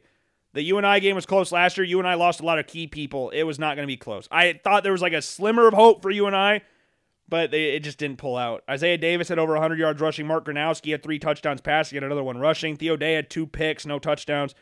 Yeah, it just wasn't it. It wasn't a good game for UNI, and that's fine. It's not like anything really write home about, like, oh, man, they should have won that game. No, they shouldn't have. Like North Dakota versus North Dakota State. North Dakota State lost to South Dakota last week, or 2 weeks ago. They lost to North Dakota this week, 49-24. We got a change in the guard here in North Dakota. The Bison losing to the Hawks, or the what is it, the Battle Hawks? What is their nickname? It's the Battle Hawks, right? Fighting Hawks. Got blasted by them this week. And North Dakota plays UNI this week. So that'll be interesting how that game goes. But it's at the Unidome. Should be a fun game, hopefully. But, yeah. Not the greatest feeling in the world to get blasted like that. But it's like by far the best team in the FCS. So you got to take your losses. You got to just take it on the chin and move on. Sometimes that's all you can do sometimes. Sometimes all you can do. But, yeah. William Penn won this week. So there's a positive there as well. So we had 3 of the 4 big teams in the state of Iowa getting dubs this weekend. Just a shame you and I couldn't get it over the edge. But Washington versus freaking Oregon, what a game that was. Michael Penix versus Bo Nix, fun-ass game. But the one game in the Pac-12 I want to look at instead is the USC Notre Dame game. Because I'm not, surprised of what happened in the game. In regards to Notre Dame beat the shit out of USC. USC has been playing tempting fate for the past however many weeks now. So I'm not really surprised USC finally lost. I was on Cole & Company on Friday. This was one of my games I picked was Notre Dame covering this game. I didn't know they would beat them by 28 points. I didn't really think that was happening, but I did expect Notre Dame to win, especially looking how USC barely escaped Arizona and barely did not play great against Arizona State, allowed Colorado to get back in the game. USC's defense we knew was not very good. Or Notre Dame's offense, nothing amazing, but Sam Hartman's playing really, really good. He's playing really solid right now, which we knew he was going to play solid. He was a really good quarterback at Wake Forest, so it's not surprising he's put up really good numbers. Estimate at running back, he's having a very, very good season as well. Some people's number 1 running back in the draft. He's had 95 yards in this game, 2 touchdowns, 22 carries. Just an easy game. And the thing that everybody's talking about is Caleb Williams, 3 interceptions. And not great interceptions either. And Cole, who we just brought up a little bit ago, who's on Cole, he's the host of Cole & Company. It's his show. I go on Fridays.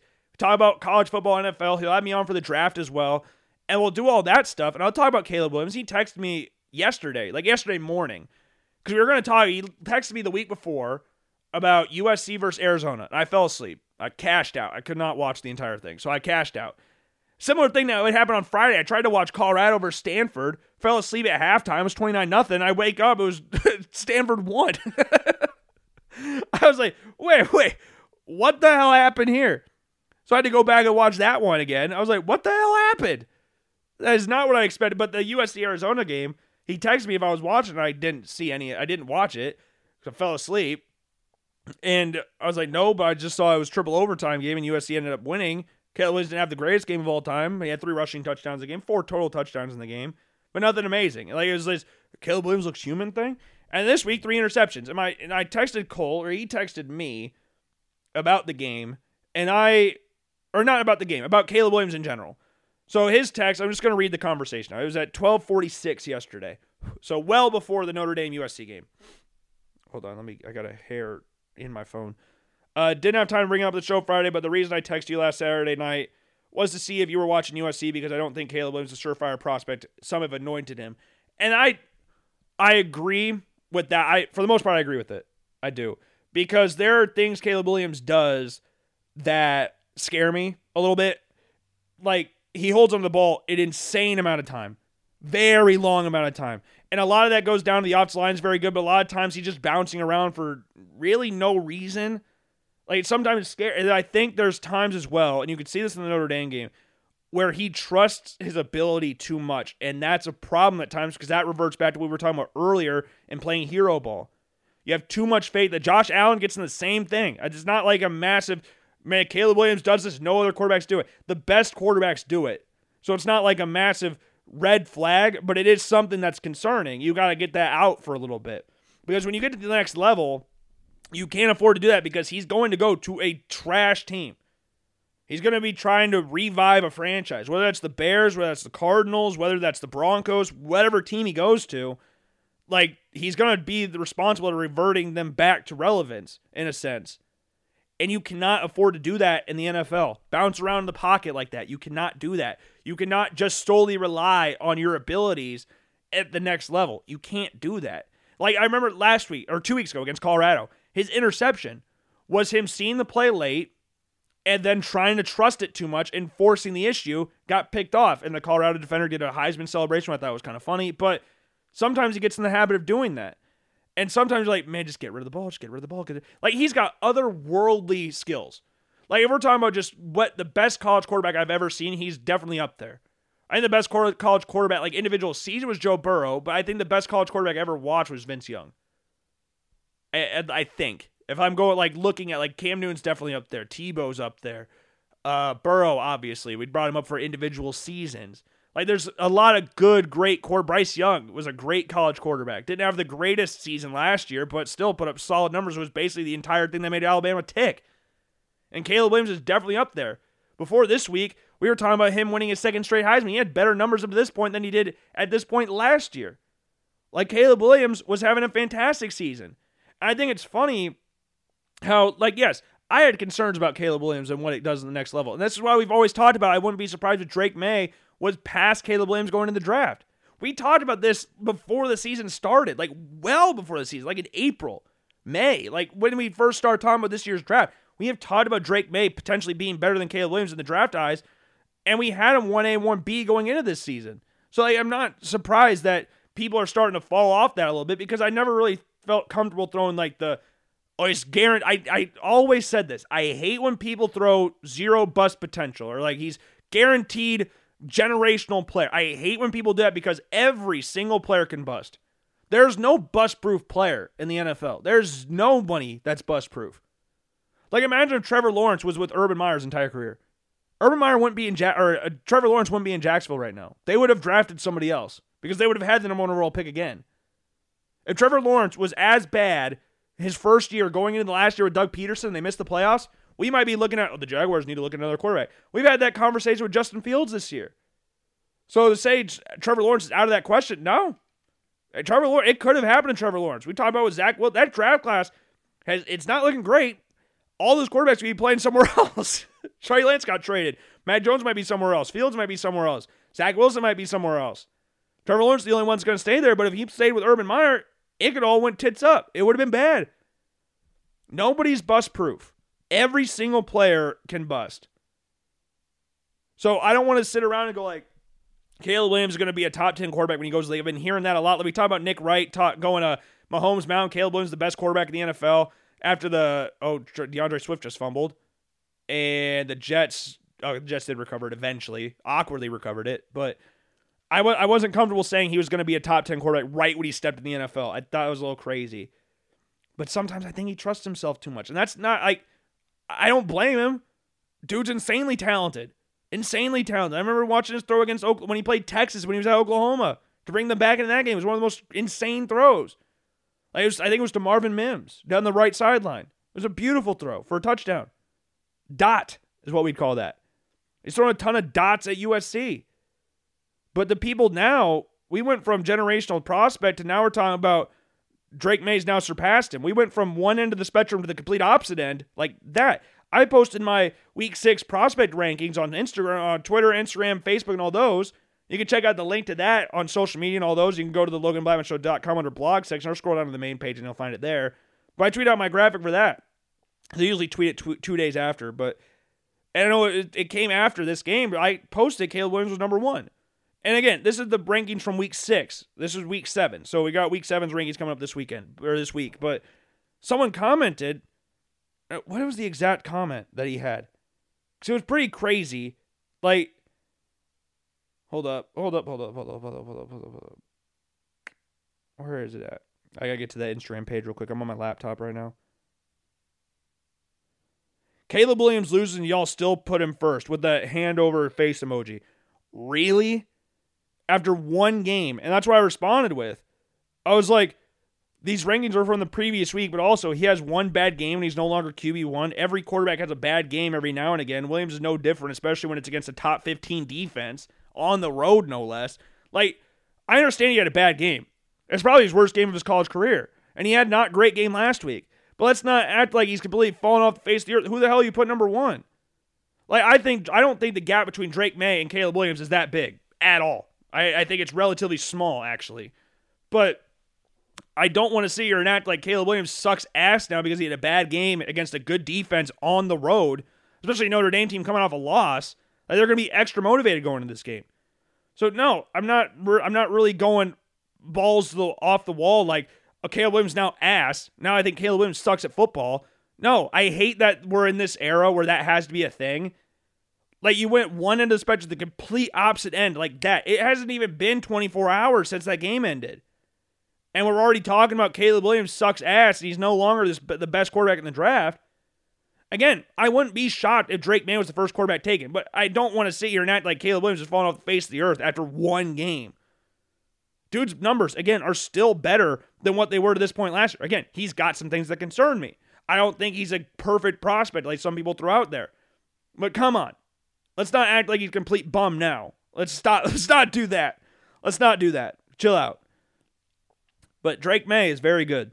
Drake May is more in the structure of the play. He's not bouncing around. He's very mobile as well. Underrated mobility as well. He's probably got a stronger arm. He's bigger than Caleb Williams. He plays for North Carolina, not USC. He just got Tez Walker back. So Drake May, I think, will continue to get better as the season goes on. But I remember a couple weeks ago, people were talking about Drake May not being the second best quarterback in the draft. They were talking about Shedeur being the number 2 quarterback. I saw something today. Michael Penix was the number 1 quarterback in the draft, or number 2 quarterback in the draft, sorry. So now we completely flipped on that as well. So let's stay consistent here. I think Caleb Williams is still number 1. But I don't think Drake May is that far behind. I don't want everybody to act like Caleb Williams is far away best quarterback in the draft. No, that's not it. He has way better numbers than Drake May. But Drake May, skill-wise, he doesn't do all the bouncing around stuff. He's not as electric as Caleb Williams, but let's not sleep on Drake May. Let's not sleep on Drake May. And I think it'll be interesting come the draft because a team like the Bears, I wouldn't be, depending on who they hire as a head coach, if Eberflus is still there. If they hire Lincoln Riley, who the hell knows, and then we get Caleb Williams there guaranteed. But I wouldn't be surprised. I know we had our completely useless mock draft a couple weeks ago, but I wouldn't be shocked if May went to the Bears. It all depends on which team gets the first overall pick. That's going to be the interesting part. Like, if the Broncos get Caleb Williams, that'll be interesting. Or they get Drake May, who knows? Like, we'll have to wait and see, but let's pump the brakes on this dude sucks at football after one game. I know, again, he didn't have the greatest game against Arizona. He's fine. He'll be fine. He'll probably be the number 1 overall pick. The chances going first overall are extremely high, and rightfully so.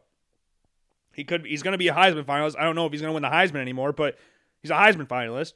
For the very least, he's not the third best player in the country. He's going to finish second if he doesn't win it again. Michael Penix is probably the front runner at this point in time, probably. Like, how many touchdowns did he have yesterday? He had 4 touchdowns yesterday with 300 yards passing against Oregon's defense in a win. I don't know. It's probably Michael Penix is the favorite at this point. So who else would be in the consideration? Penix and Caleb Williams are, I think, the number 1 and 2 guys, and whatever order you want to put them in. Who else would you throw up? I'm forgetting some people, obviously, but is there anybody else that's like... Oh, Jaden Daniels. Jaden Daniels is definitely up there. From LSU. Not even a convert. Jaden Daniels. Oh, geez, I almost spilled my Pepsi Max. The Fox Sports app on Xbox sucks dick. So sometimes we'll just randomly close you out. But I think those are the top 3 guys. Penix, Williams, and Jaden Daniels. Those are my top 3 guys. And whatever order you want to put them in, because I think they all can have cases for it.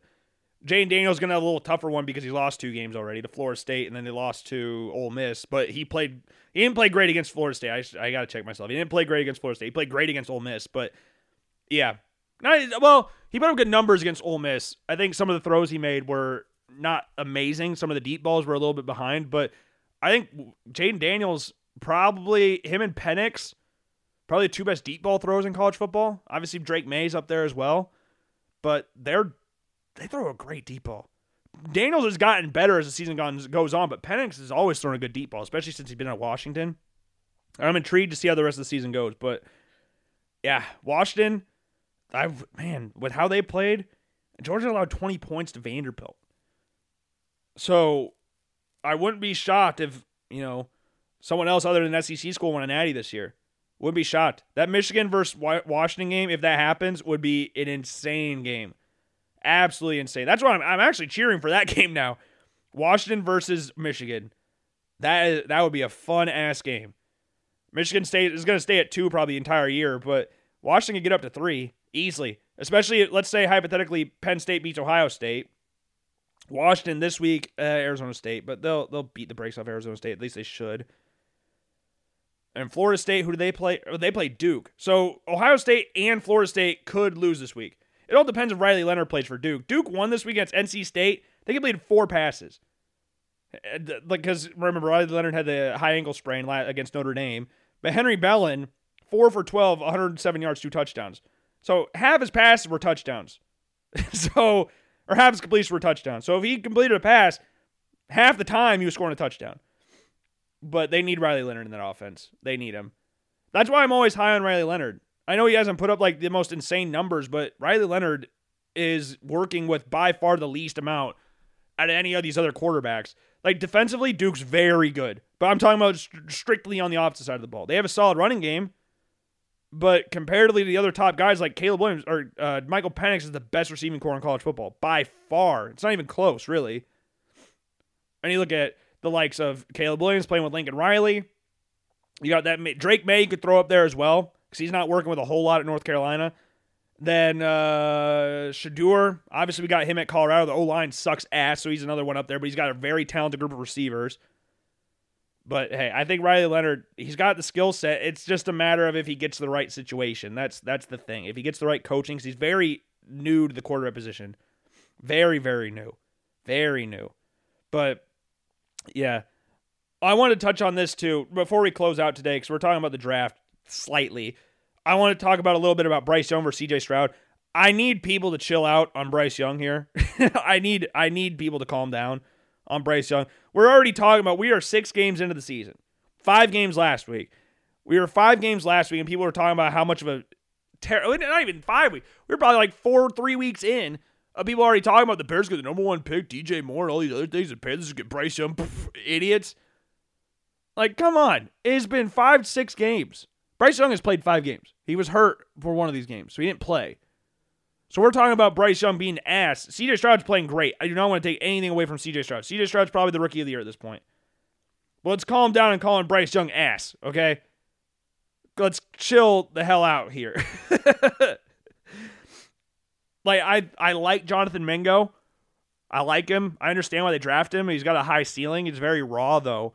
But going to the draft, if you would have asked me if I would I have rather had Jonathan Mingo or Tank Dell, you can look at my draft rankings. I would have rather had Tank Dell by quite a wide margin as well. I understand why they like Jonathan Mingo, but Tank Dell, to me, especially what he did at Houston, he was the better receiver. And you don't believe me, you can go look back at my draft rankings from the last year's draft. Tank Dell is my number 7 wide receiver. So it's not, or number 6 or 7 wide receiver. So we were high on Tank Dell going into the draft. And C.J. Stroud's got him. And Adam Thielen's 100 years old. Adam Thielen still put up 115 yards today. 13 targets, 11 catches, 115 yards and a touchdown. Miles Sanders at running back. He had that good year for Philly last year, but not really sustainable. He has never been that kind of guy. He was the second running option there. Ridiculously. For him putting up 1,200 yards, he's still the number 2 rush option. They were more content with him running the ball in the read option than Jalen Hurts.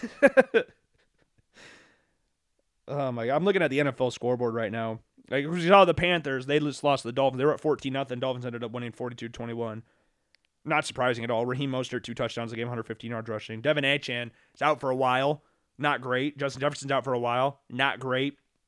Matt Milano's out for a while. Not great. Daquan Jones is out for a while. Not great. I'm cautious about this, but I'm intrigued to see what Bills' star player gets hurt tonight. I'm very intrigued because it seems to happen every week. They got Trey White 2 weeks ago. Got Matt Milano and Daquan Jones this past week against the Jaguars. You're getting Von Miller back, though, which is great, but I wonder what his pitch count will be tonight. They shouldn't really have any issues against the Giants again. You guys will know what will happen. I'm not going to do my Bills rant about the Jaguars game. It's been over a week, so I'm not really too fussed about that now. But Tyrod Taylor's making his return to Buffalo. He started tonight. But, I mean, you guys obviously know this because the show's coming out on Monday. But Tyrod Taylor started tonight. I'm very excited to see Tyrod Taylor play again. I love Tyrod Taylor. I have nothing against Tyrod Taylor. He's not a franchise guy by any stretch of the imagination, but I love Tyrod Taylor. I have a Tyrod Taylor jersey. I don't know if I'm going to wear it tonight because the Bills threw me off wearing their freaking color rush jersey today. But we'll see. Bills are 15.5-point favorites. There is zero reason the Bills shouldn't drop like 35 points in this game to 3. It should be like 35-3. If we're being honest, and that's going to be hilarious when this comes back to they don't win 35-3 and they end up actually losing. This is insane that this could happen. But you know what? This NFL season, anything can happen. That's what I've kind of figured out this year. Anything, like the 49ers. They lost to the Browns today. They were guaranteed to go undefeated last week. Like, I literally sat here, I don't know who they lose to. I really don't know who they lose to. And they lose to the Browns. So, anything can happen this year. The Jaguars got absolutely pumped by the Texans. So, anything can happen. But, right now, the Patriots are losing to the Raiders. Fine. I'm cool with that. It's basically the Patriots playing the Patriots. Which Patriots team's worse? Patriots or the Raiders? I'm intrigued to see how bad. I saw someone say the Spurs getting Wemby. Victor Wembanyama had a great game. Wait, was David Montgomery going to the locker room? Well, that's not ideal. What the hell is that? I didn't see that. Jahmyr Gibbs is out, and David Montgomery goes to the locker room. That is fan-frickin-tastic. I got David Montgomery in fantasy. I don't know if I said that on the show. I got a sick-ass trade. But the Spurs getting Wemby, who played great the other night, it would be like the Patriots getting Caleb Williams. So, hey, it could happen. The Patriots are freaking ass. So, it could happen. We got the Cardinals and Rams as 6-9 LOL at the half, and the Rams are losing. So that's kind of funny. And then we got the Eagles, Jets, obviously 14-9, and the Lions is 10-3 at halftime as well. Early games, we had the Ravens beating the Titans 24-16 in the final London game of the year. Commanders beat the Falcons again. Desmond Ridder, 3 interceptions, not good. But Kyle Pitts is his first touchdown of the year. 24-16 loss there. Vikings beat the Bears in Tyson Bagent's debut. 19-13, Justin Fields got hurt through an interception. Bagent did, because they basically lose the game, fluttered the ball into Byron Murphy's chest. Bengals beat the Seahawks, now 3-3 on the season, 17-13. Browns again beat the 49ers. Dolphins beat the Panthers 42-21. Jaguars beat the Colts 37-20, with Travis Etienne scoring 2 touchdowns in 16 seconds. And then the Texans beat the Saints 20-13. Then we got the Chiefs beating the Broncos. The Broncos, last time they beat the Chiefs, do I still have the screenshot? I don't think I do. I found the trophy of the chili. Where is that graphic? I don't think I must not have it anymore. I'm not going to spend too much time. Oh, there it is. I think this is it. Yeah, things that didn't exist the last time the Broncos won a game against the Chiefs. Disney Plus, Fortnite, Game of Thrones Season 6, Hello by Adele, the iPhone 7 and AirPods, Star Wars sequel trilogy, Stranger Things, TikTok, Tom Holland, Spider-Man, and White Claw Hard Seltzer. None of those things existed the last time the Chiefs lost the Broncos. That's pretty funny. That is pretty freaking hilarious. I'm not going to lie. That is pretty awesome. And I do not like the Broncos. I don't like the Chiefs either, but hey, that's funny. That's funny. So, yeah, I think that's all I've got for you today. Do I have anything else that I'm really pressing right now? Oh, Greg Berhalter sucks, but we already knew that. So, yeah, lost to Germany 3-1 after Pulisic scored an absolute screamer. Second half adjustments were non-existent as per usual with Greg Berhalter teams. So, you know what? I can't wait for this generation to get wasted. So we'll see how the World Cup comes up in a couple years. But yeah, I think that's all I've got for you today. Hope you enjoyed. If not, I sincerely apologize. We talked about a lot about Brock Purdy today. But, you know, he's been a major talking point for sports media, so I feel like it was necessary. And we didn't bash him. I'll never bash Brock Purdy. I'll try to be as objectively honest about Brock Purdy as possible, but I'll never bash him. And, yeah, that's all I've got. Again, if you enjoyed, I hope you did. If you didn't, I sincerely apologize. Try to be better next time. Again, make sure you follow Logan Blackman Show on every single form of social media, Twitter, Instagram, Facebook, YouTube, and, of course, Apple Podcasts and Spotify. Check out the blog post on the LoganBlackmanShow.com at our blog page. Or you can scroll down the main page and click the latest link on there as well. Our Week 6 quarterback prospect rankings. Let's read out the top 10 real quick. Just real quick. We'll give you the quick notes version. It's from last week, so it doesn't matter anymore. It's delayed. But it was Caleb Williams, Drake May, Shedeur Sanders, Riley Leonard, Michael Penix, J.J. McCarthy moved up one spot to 6. Quinn Ewers fell to 7. Jaden Daniels moved up to 8. Bo Nix, and then Cameron Ward, who we'll see if he's in the top 10 this week. We'll see. Got an absolute ass kicking against Arizona this weekend. But that's all I've got. See you guys later. Enjoy the show. Enjoy the week. Peace.